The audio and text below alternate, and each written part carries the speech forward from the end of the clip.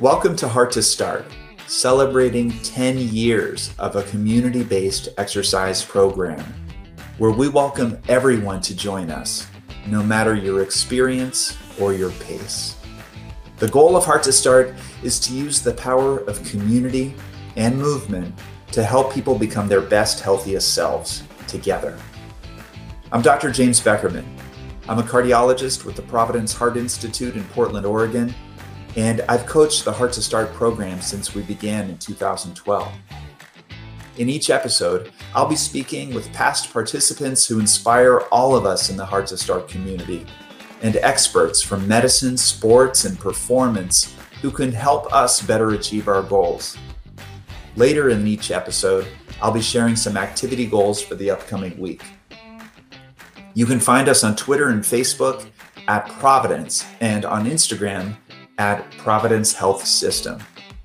And before we start, I want our listeners to know that the information provided during this program is for educational purposes only. You should always consult your healthcare provider if you have any questions regarding a medical condition or treatment.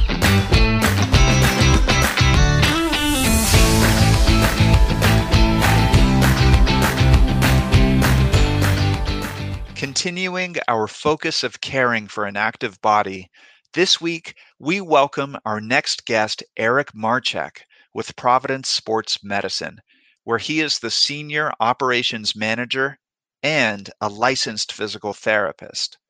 Last episode, we learned about the importance of proper footwear to keep our bodies moving. So today, let's check in with Eric as he helps keep us moving through proper stretching and listening to our bodies during training. Our Heart to Start participant spotlight this week allows us to meet Jennifer Warner. Last year, Jennifer joined us for the first time. We love our first-time Heart to Start participants. So at the end of season 9, we asked for some video submissions from our participants to share their story about their experience with us and Heart to Start and any words of encouragement they might have for future participants. Jennifer's story really caught our eye. She's been an avid runner in the years prior to Heart to Start, but like for a lot of us, life took her in directions that pulled her away from her typical routine of exercise. And then came the pandemic. So once that hit, she was looking for a resource to renew her passion for walking and running, and she came across our program. Let's hear about her story and how she found a way to return to the love of running and incorporated it into her regular routine while working full-time, raising kids, and balancing all of life's commitments.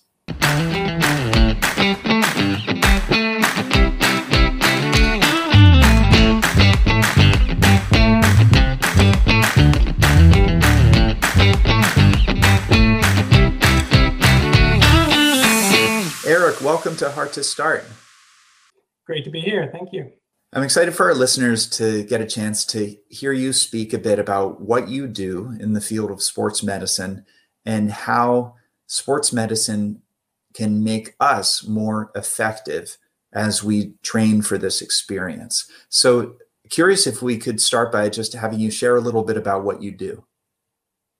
Sure, absolutely. I'm a sports physical therapist. I've been a sports physical therapist for about 24 years now. The last several years, I've taken on more administrative roles, but continue to have a practice. Most of my practice now is actually working with professional athletes or high-level athletes that don't have time to be down for an injury and don't have time to really rehab injuries, so to speak. So it's a fun challenge and really enjoy that, as well as working with general public to help them on their wellness journey as well. That's great. Are you able to share with us a little bit about what is sports medicine and what is its role with respect to prevention versus rehabilitation in terms of injuries? Yes. So sports medicine comprises different areas of expertise, from physicians and orthopedic surgeons to physical therapists, even occupational therapists, all with the goal of keeping people active in their lives. Sports can be a misnomer because we're really treating and trying to get active individuals to stay healthy or to treat them for injuries if they do have one. Sure. So one of the areas that a lot of people think about when we consider physical therapy, injury prevention, or even injury rehabilitation is stretching. And I have these not so fond memories of doing various stretches before team practices in high school sports, that hurdler stretch where it felt like your quadriceps were going to be pulled off of your leg, different things like that. Can you share with us what is the current state of the science and the practice with respect to stretching? What should we do? When should we do it? Stretching is one of those questions I get often, just like you asked, when should you do it? What kinds of stretching should you do? It's one of the most common things out there as an injury prevention strategy, but also, should I stretch through an injury? That's another question I get. The science has changed over the years. It used to be, 20, 30 years ago, we would be into what they call ballistic stretching, what was quick, rapid stretches to end range. And they found that people were getting injured from that. And that shifted to the other extreme where it was static stretching, where you go to the end range position and hold that for a certain amount of time, usually 30 seconds or so, to try to gain some flexibility and lengthen that muscle group. And more recently, we found that somewhere in the middle is good for someone that's getting ready to do their sport or activity, and we call that dynamic stretching. And another word for that is an active warm-up. So today, we recommend an active warm-up of some sort, depending on your activity, to get the body moving and get the muscles awake to know that you're going to have some load put on them and get ready for that activity. And then the static stretching, which we can talk more about, comes on the backside. And there's a place for both. But the studies really show if you do a lot of static stretching before you do a workout or a strength training routine, it actually diminishes your performance for a short period of time, up to an hour, hour and a half, right in that window when you want to be at your best. And so we don't recommend that. We recommend doing it afterwards, though, and think about stretching for the next activity that you're going to do the next day, in the next couple of days. So just to summarize there, we're thinking more about dynamic stretching or an active warm-up before we get into our activity. And then once that activity is over, considering some more static stretching, more like the stuff that we used to do back in high school. So for the folks who are doing the Heart to Start program, there is a variety of movement that people are exploring on their journey through this program. But a lot of them are going to be walking and doing maybe a more vigorous version of that, which could be speed walking, it could be jogging, it could be running. So when you think about those types of activities, what are some components of a dynamic stretching routine that you could consider? Some people, runners, are really guilty of this. They will go out and start jogging to warm up for their run. And while that's an effective active warm-up, it doesn't necessarily hit all the areas of the body that we want to target to really get ready for that load, specifically the low back and hips, and to get them to be able to take those forces when they're running. Walking is true. That's true for walking as well. It's not as important if you're looking at the loads and the forces that are going through the legs when you're walking versus running, but it still is important. And so what I recommend people do is, as they're doing their walk or their jog to warm up for those activities, is that they swing their arms and they give some self hugs, where they wrap their arms around themselves and then open their chest up again and get the muscles moving and the blood flowing throughout the body. Even doing some short walking lunges or little mini squats after a minute or two of doing that can be helpful to get those legs to get ready for the activity and movement. That sounds great. And I understand that once people have registered for the Hard to Start program, they're going to receive access to the Providence Sports Medicine online portal, which will provide an opportunity for some visual and written instructions for some of the types of stretches and warm-ups that you recommend pre and post workout. So thank you so much for helping us put that together. Yes, and they're generic in the sense that they're for anyone, but keep in mind that they shouldn't hurt, they shouldn't cause any pain at all, and really they should feel good to get things moving. So people can be selective on what they do as long as they choose some of those to kind of get moving and get that body moving better. That sounds perfect. Speaking of things being painful, as all of us engage in different types of activity, sometimes it's going to be a little bit uncomfortable.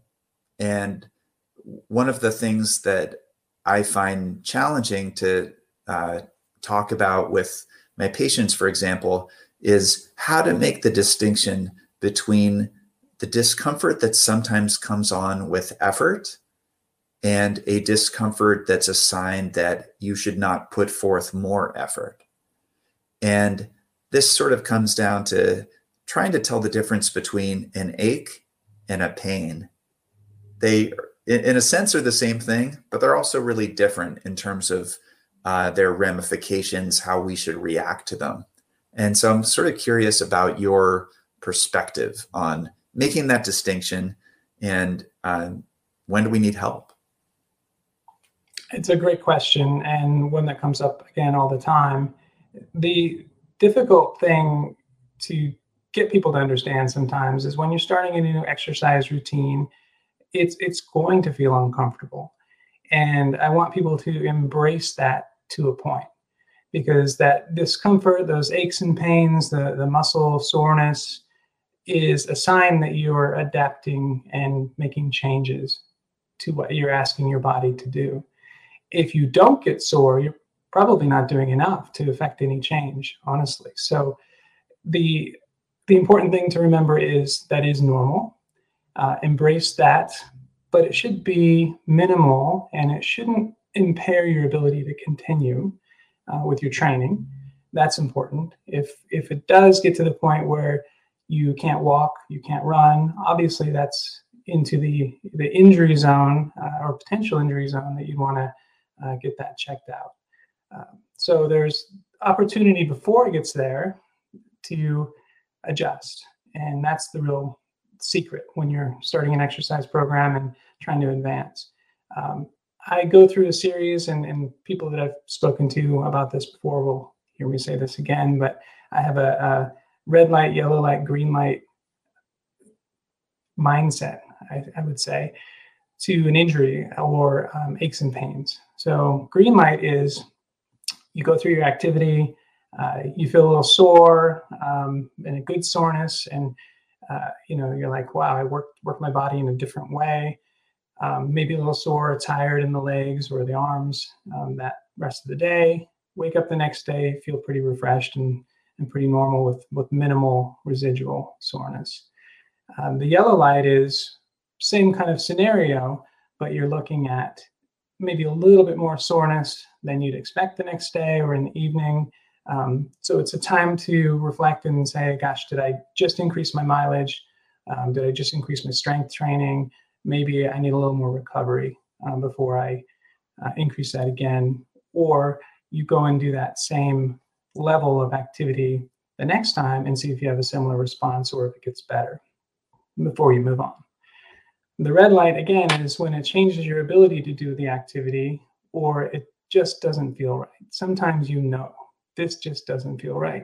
So if either of those things happen, then it's a conversation with your doctor or your physical therapist and to see if you've actually had an injury occur that we need to to work on before you can continue. Most people try to wait and see. They wait and see if it gets better. Sometimes it does after a few days, and then they go back and do the same activity again, and it's right back to where it was. So that, again, is back in that red light.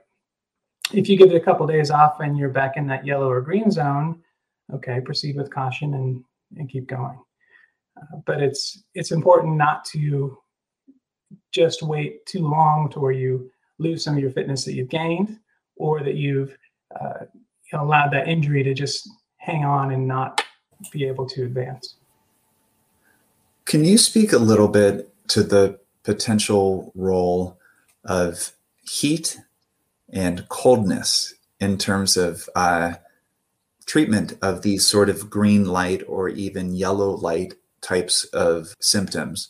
Because I think people hear different things. They obviously seem like opposite therapies potentially. And are there times when we might consider one versus the other? Yes, there are times where one versus the other is indicated. Most of the time, however, it's whatever feels better to the individual. Some people like the cold, some people like the heat. I would say if it's muscle soreness and joint soreness, cold will generally feel a little better. And the window is 10 to 15 minutes of cold but not freezing. That's important. It doesn't have to be super cold to be effective. And then, some people like to alternate, where they do the cold for a few minutes and then the heat for a few minutes, and that feels good as well. I would say when heat is not indicated is after an acute injury, like where you just did it, like you sprained your ankle, for example. You don't want to apply heat to that joint. Or if you have visible swelling, you don't want to add heat and blood to that area. So that's when you would avoid it. Ice would be appropriate in that situation. Otherwise, if it's just muscle strains, like pains, like the normal green light, yellow light area, whatever feels better is great. What's your opinion of creams or sprays that people have historically used for pain relief, et cetera, in these situations? Do you think they're helpful for people? They can be. Oftentimes, using those and just actively massaging the muscles is where you're getting the benefit, though. There are some creams, and I don't have a preference, honestly. That some people come in and they'll say, I'm using this, that, or the other, and unless I feel it's like a dangerous thing for them, I say great. Or if they're needing that all the time, I'll explore that and say, why are you feeling like you need that all the time? But oftentimes, just the act of taking the cream and massaging it into a sore muscle and just working out those muscle knots is going to have the benefit, regardless of what cream you're using. You mentioned massage, and I feel like lately we're seeing a lot of these products on the market that are massage devices where they're electric or battery powered, and they sort of pummel an area of your muscle, and they're marketed as being helpful for this type of green and yellow light discomfort. Are those generally safe for people, or are there things to think about in terms of maybe they're not the best idea in every situation? They're generally safe depending on how they're used. If you have, again, an injury that you just did, sprained ankle is an easy one to visualize. You wouldn't want to take one of those devices and put it right on that sprained ankle and massage it and be vigorous there. If it's just general muscle soreness, then it's effective and it can be very helpful. I have found that some people get too aggressive with it, though, because it is a machine, and they'll get in the muscle too much and can cause injury or just damage, just bruising and more discomfort than what they originally had trying to use it in the first place. So I would say, yes, it's safe and can be effective, but everything in moderation, and this is no different. So I would not go very heavy with it, and it should feel good, not painful. I'm curious what the most common injury you see in your practice? What, for people who are running, for people who are getting to be more active than they were previously, what are the types of things that you see the most? We'll take running and walking. Hips and knee pain tend to be the most common that we see. And usually it's a couple errors that they're doing. They're either looking at increasing their mileage too fast or too soon. So they're trying to go faster sooner than they should, and their body hasn't been able to adapt to that. Or they're trying to increase the distance too soon, or a combination of both. And some people, when they start a program, they're really excited, and that's great, and the enthusiasm's great, but patience pays off. And slow and steady to ramp up your activity will get you to your goal. And if you skip a step and you feel like, hey, I did a mile today, I'm feeling great, and I'm going to do 4 miles tomorrow, you will have more soreness than what you want and potentially lead to an injury. Strength training is a forgotten thing with walking and running, and those are typically the keys to avoid the hips and the knee pain that we see. So knee pain is often due to weakness somewhere else, and when they hit the ground with their heel or forefoot, wherever they're walking or running, it typically will require a certain amount of strength for those joints to absorb that and the muscles to work efficiently. If you don't have that, then injury to the joint and just extra pressure can occur. I'm so glad you mentioned the importance of sort of easing our way towards endurance or intensity training, because that's why we do interval training as part of the Heart to Start experience, because we recognize that we need to build up to our goals. And in another episode, we're actually going to be talking to a strength training expert who will give us some ideas about different things that we can incorporate into our workouts on different days of the week than we're doing our Heart to Start training, even thinking about ways to incorporate some strength building activities into our dynamic warm-ups, excuse me. So this is all awesome information. One of the big takeaways I'm going to bring from this is that idea of the green light, yellow light, and red light in terms of thinking about what we should expect or what should be a warning sign when we maybe have trained too hard or sustained an injury. And also your advice about when we have a fresh injury, being more thoughtful about how we treat that part of our body with respect to avoiding heat and also avoiding massage or intense provoking of that area, because we don't want to get into more trouble. Eric, thank you so much for your time and for everything that you do for everyone in our community to get stronger and feel better. Thank you. This was fun, and hope everybody does great in the program and has a good time.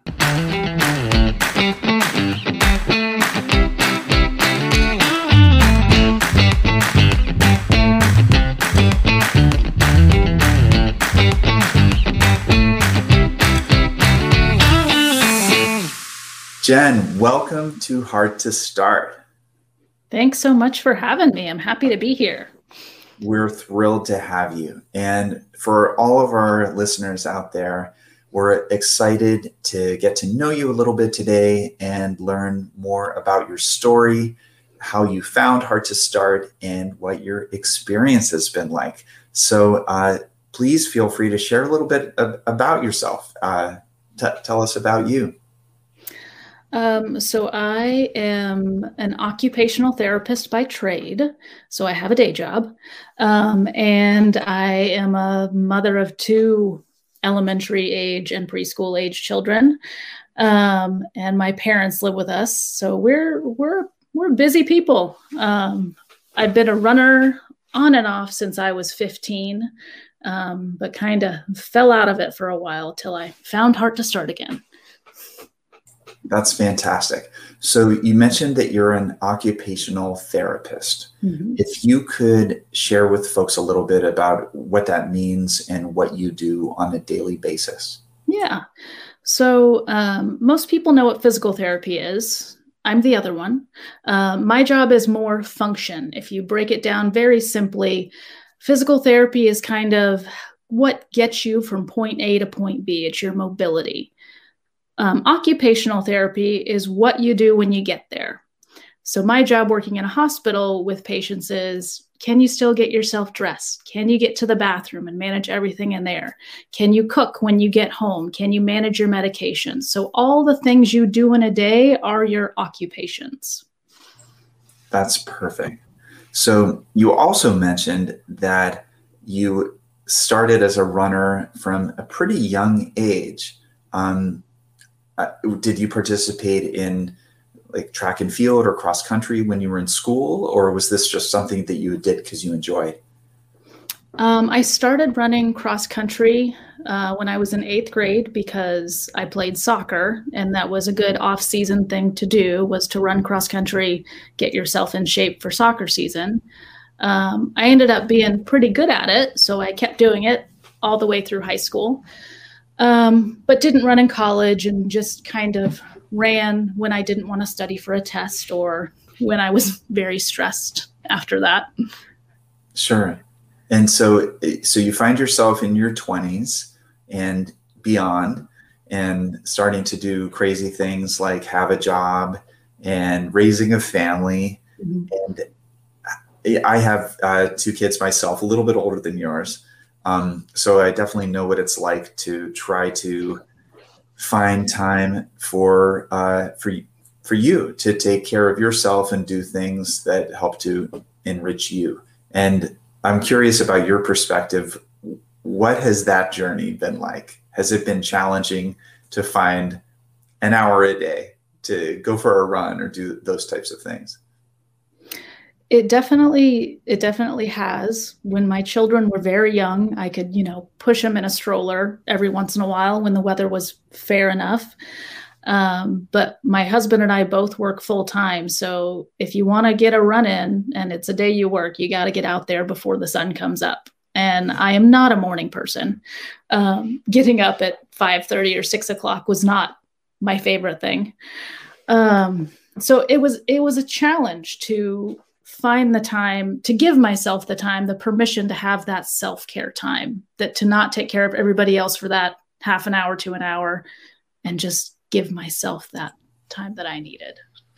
So I think that you're trying to unlock a secret that very few parents have the key to. And so, taking us back, say 3-4 years ago, before you discovered Heart to Start, what were you doing, or were you unable to do it?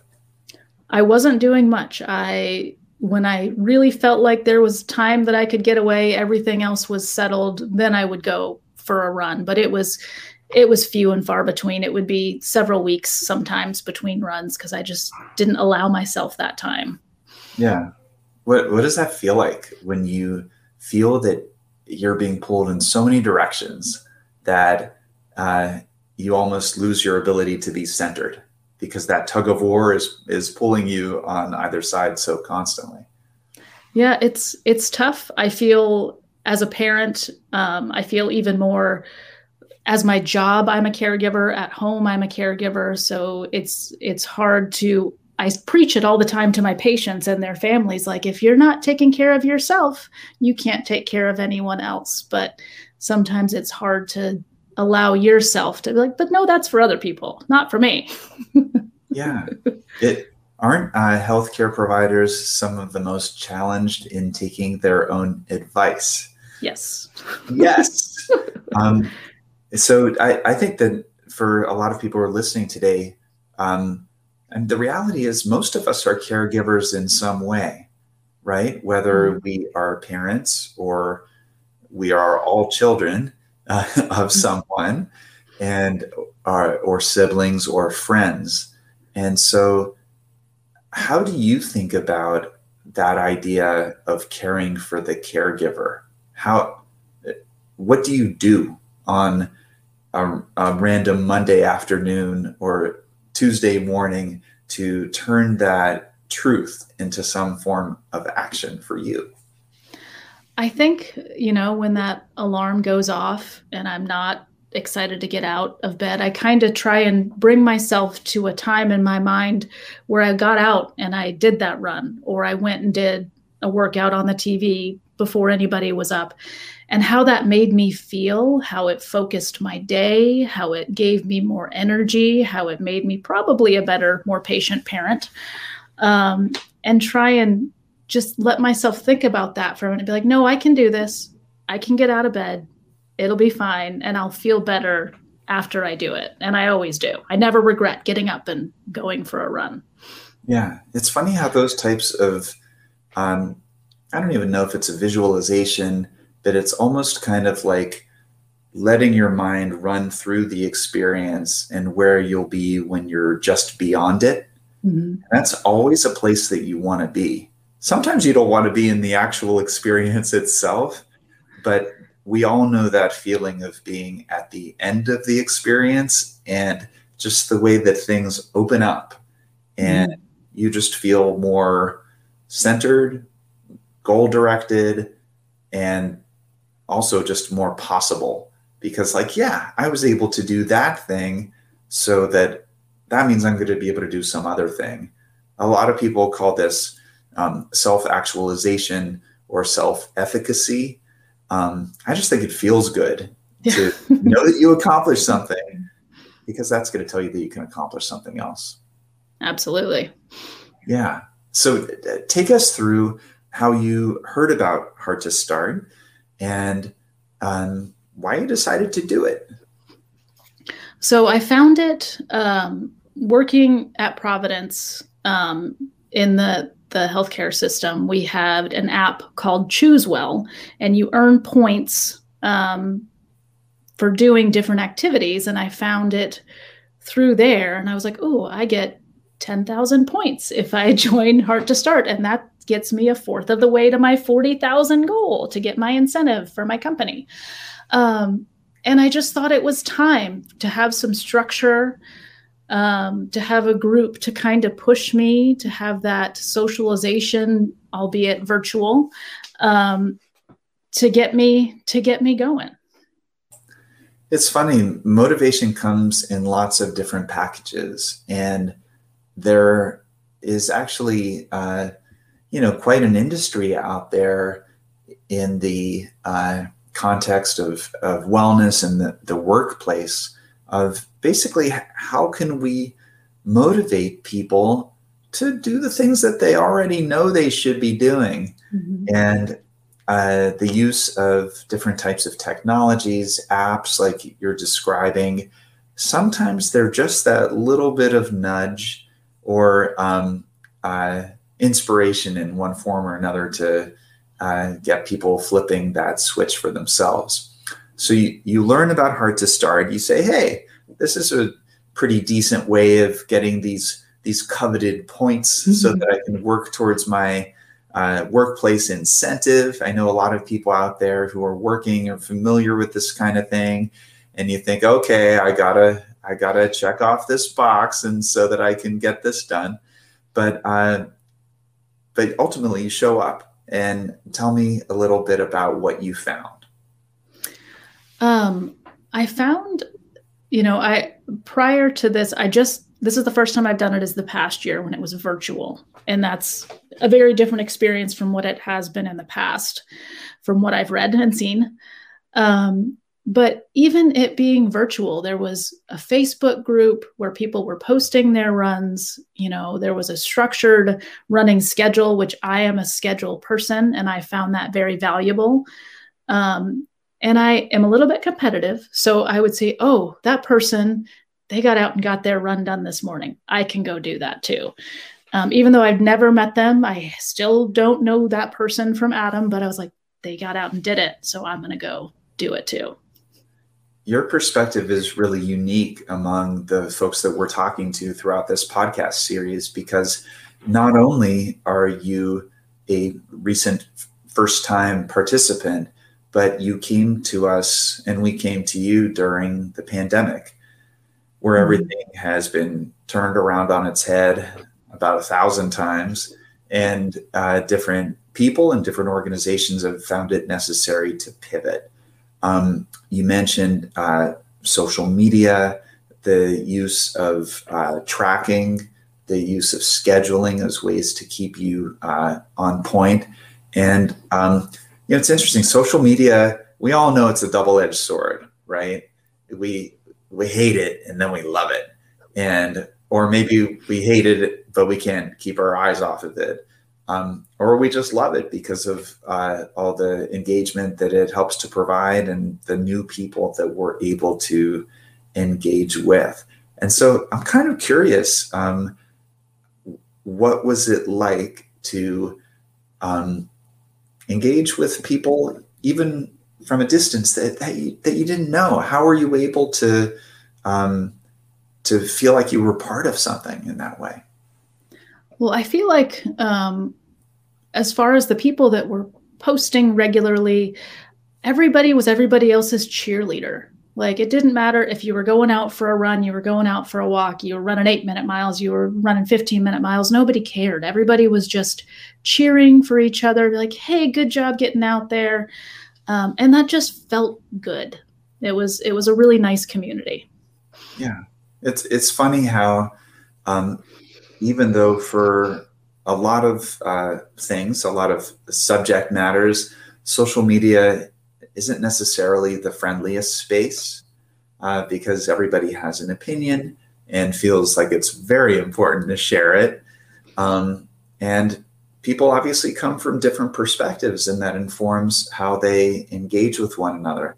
But it sounds like for you, Heart to Start, people had something in common, which was that they were trying to accomplish a goal, and they were happy to see other people accomplishing goals too.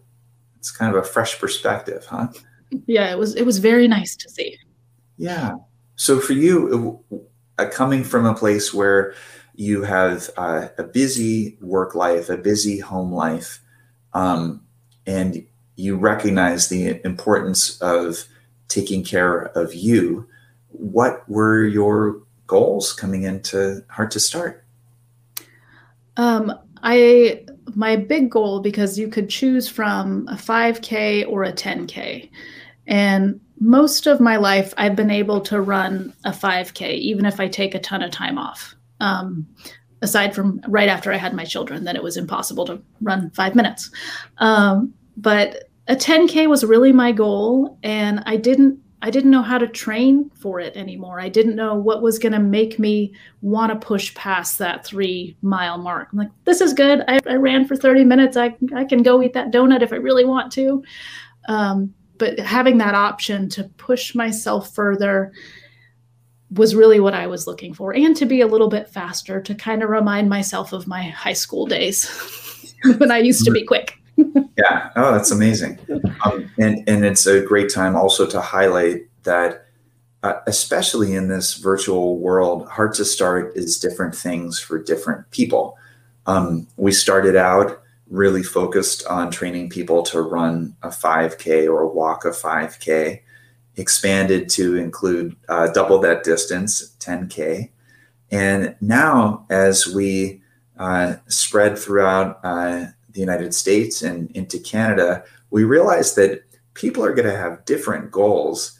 You'll have somebody up in Alaska who's snowshoeing or cross-country skiing, somebody in the Midwest is doing something else, someone in Texas who doesn't want to go outside and wants to be in the air conditioning and use a treadmill. Mm-hmm. And so it's great to think that people can identify a goal that is special to them with a way of moving that is also meaningful to them, and they can pursue it. So I'm so glad you were able to find that for yourself. Did you identify a goal, day, or event, so to speak, in order for you to do this 10K that you were hoping to accomplish? It was because at the end of my season, it was the Follow Your Heart 10K that was set up, and that was it. That's all I needed, because I didn't feel comfortable going to races yet. There weren't a lot of races happening, but I was like, it's a virtual race. I'm going to do it in my neighborhood. And that was my goal. The day of the race, it was pretty chilly, but I actually had some neighbors who I did not know. They saw me run by, and I wore my bib. I wore my race bib. I put my name on it, had my kid's color on it.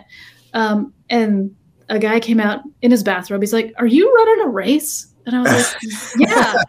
And after I finished the loop, he had gone inside and gotten his wife also in her bathrobe, and they came out and were cheering for me. Like, they were in their front yard cheering for me in my running by myself virtual 10K. And that was just incredibly heartwarming. And I was like, man, people are still awesome. It was great. That is an enduring image of two bathrobed individuals on some cold day cheering you on while you do your race. I absolutely love that. And your comment that, like, people can still be awesome. And in the past year and a half, there have been occasions where sometimes we don't think that everyone is always awesome all the time. Mm-hmm. And those types of moments where awesomeness shines through, maybe because you've created an environment in which it can shine through. It's welcome to shine through. And so in a funny way, you were part of that for those people. That's pretty great, huh? Yeah. I love it. So you finish your 10K, and what happens next? I took 2 days off, and then I ran again. You're very disciplined. But the program was over. Why didn't you just settle into your own bathrobe and, just kind of go back to the way things were before? Why'd you keep going? I caught the bug. That feeling you get after you move your body, after you exercise, it becomes kind of a little bit of an addiction. Like, that felt really good. I want to go feel that way again. And when I didn't run, I'm like, man, I kind of miss it. It hadn't been second nature in my life for a good 6, 7, 8 years, and Heart to Start just made it second nature for me again. It's wonderful. Something we've been talking a lot about in these episodes is identity, and that theme of identity as it pertains to your physical activity, your athleticism, how you perceive yourself. It's pretty unique to each person, right? When you were that high school cross country athlete, that I imagine was part of your identity. And as you found yourself growing older and circumstances changed and it was not as much a part of your identity, the idea that a program like Heart to Start could help you reclaim that. And something I think about a lot, taking care of patients, taking care of people whose identities are somewhat shifted by a diagnosis or some kind of medical event. It's really helpful sometimes to be able to create experiences that help people restore parts of themselves that they thought that maybe they had lost or pushed away into some corner and were just gathering dust. So it's very special that you were able to recognize that, no, I'm a person who runs, and so I better get out running. Are you still running now? I am. I had to take a little break from that. I became one of those people that had a diagnosis that changed my perspective. At the ripe old age of 37, I suffered a vertebral artery dissection, and just kind of randomly, it's an injury to the vascular of an artery that supplies blood flow to your brain, which is an important artery. So I injured it. I wasn't allowed to work. I wasn't allowed to exercise. I wasn't allowed to lift my children. I couldn't lift more than 10 pounds for 6 to 8 weeks. And in that time, it was kind of hard to figure out how to move my body. Since then, I'm allowed to do things now. My doctor says I can run. And, a week after he said, you can start jogging, I was back out. I started back slow. I ran. I kind of jogged a mile, be like, okay, this still feels okay. And then a few more days later, I went a little bit more and built myself back up to running a 5K again in, a few months. So it even though I had a time frame where I wasn't allowed to do it, I got back to it because it's what makes me feel good and it's what's going to keep me healthy, even with my new diagnosis. I'm so happy that you're back at it, that you're able to be back at it. For folks listening who are less familiar with this idea of a vertebral artery dissection, as you described, we have a number of blood vessels that essentially come from our hearts and ultimately reach our brains. And those blood vessels are so important in supplying our brains with blood and oxygen. And there is this phenomenon where in otherwise healthy people, they can develop basically a tear in the wall of these blood vessels. It's not common, but it certainly can happen. And obviously, it's a very sensitive situation where a person's ability to be very active and jostling their head around and doing all the fun stuff you describe with your kiddos and stuff like that future is a little bit in doubt while you're undergoing your own rehabilitation. So here you are as an occupational therapist who all of a sudden becomes the patient. And I'm sure that even though you're always, very optimistic and encouraging with your own patients in helping them to achieve their goals, no one ever exactly knows what the outcomes will be. And so I'm curious, what was that like for you to find yourself with a new identity pretty quickly, I bet, and not knowing what was ahead for you? Yeah, it literally happened in the course of a day. I was treating patients in the hospital and I was in the ICU that night in the hospital I worked at, which was also a really fun experience. But I kind of had that moment of, what's this going to look like? Getting a new diagnosis that you weren't expecting. You don't know what the future is going to hold. You don't know what's going to be possible. So that me being an active person most of my life and being young and having young children and having a physical career, I had to take some time. I had to take a pause to figure out what all that was going to look like. And I'm very lucky that I can still do some of the things that I love. Some things are off the table. I can't play indoor soccer again. There's too much jostling there, but I feel like I'm going to maybe be a duathlete now. Maybe I'll take up biking and running and, find that new passion, new ways to move my body. I find that so inspiring. I mean, the reality is all of us are invincible until the day we're not.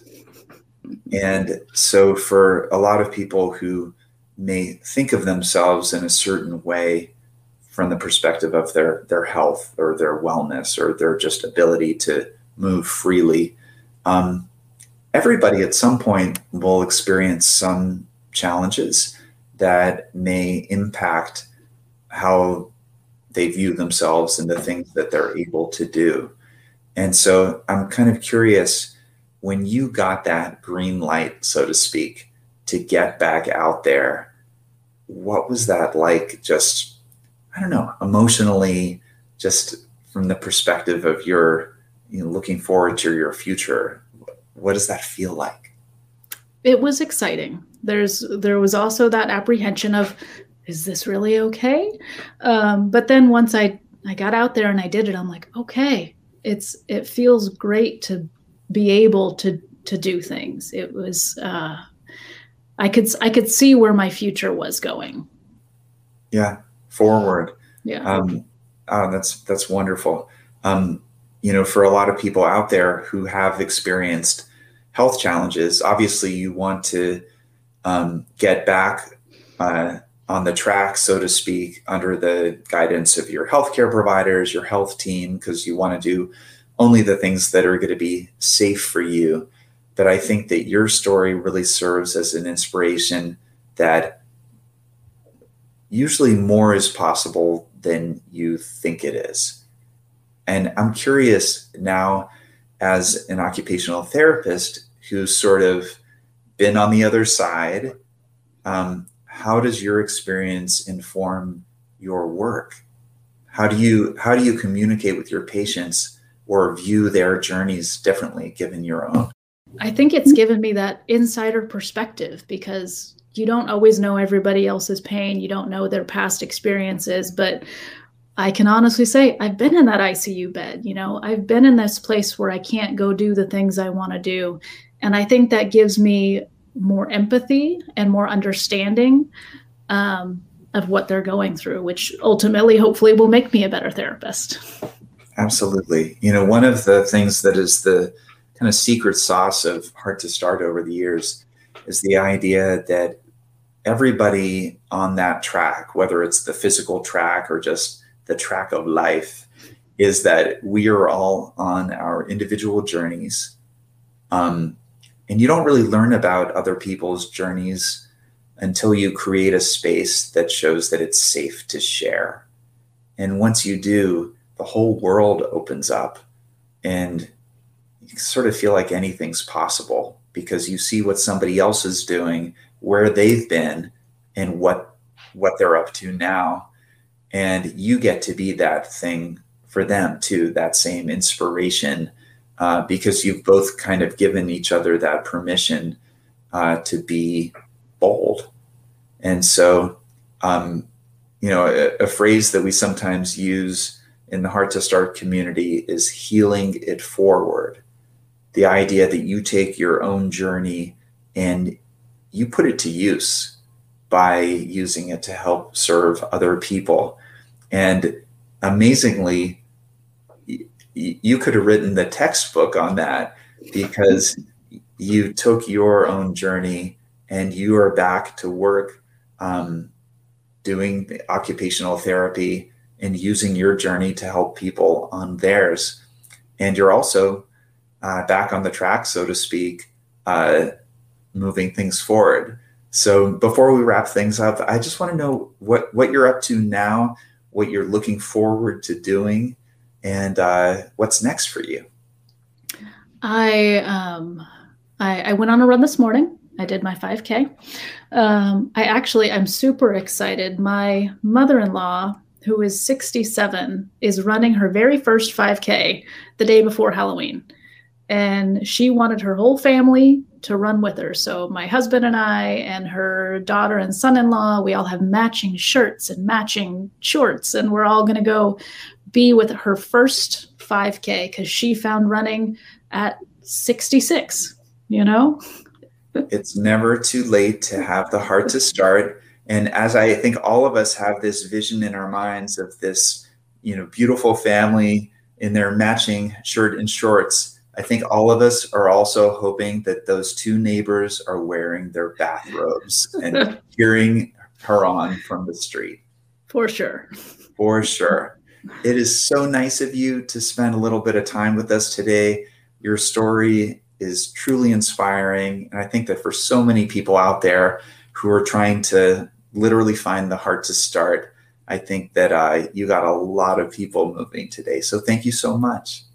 Thank you so much for having me. Absolutely. Bye-bye now. We appreciate all of our Heart to Start participants.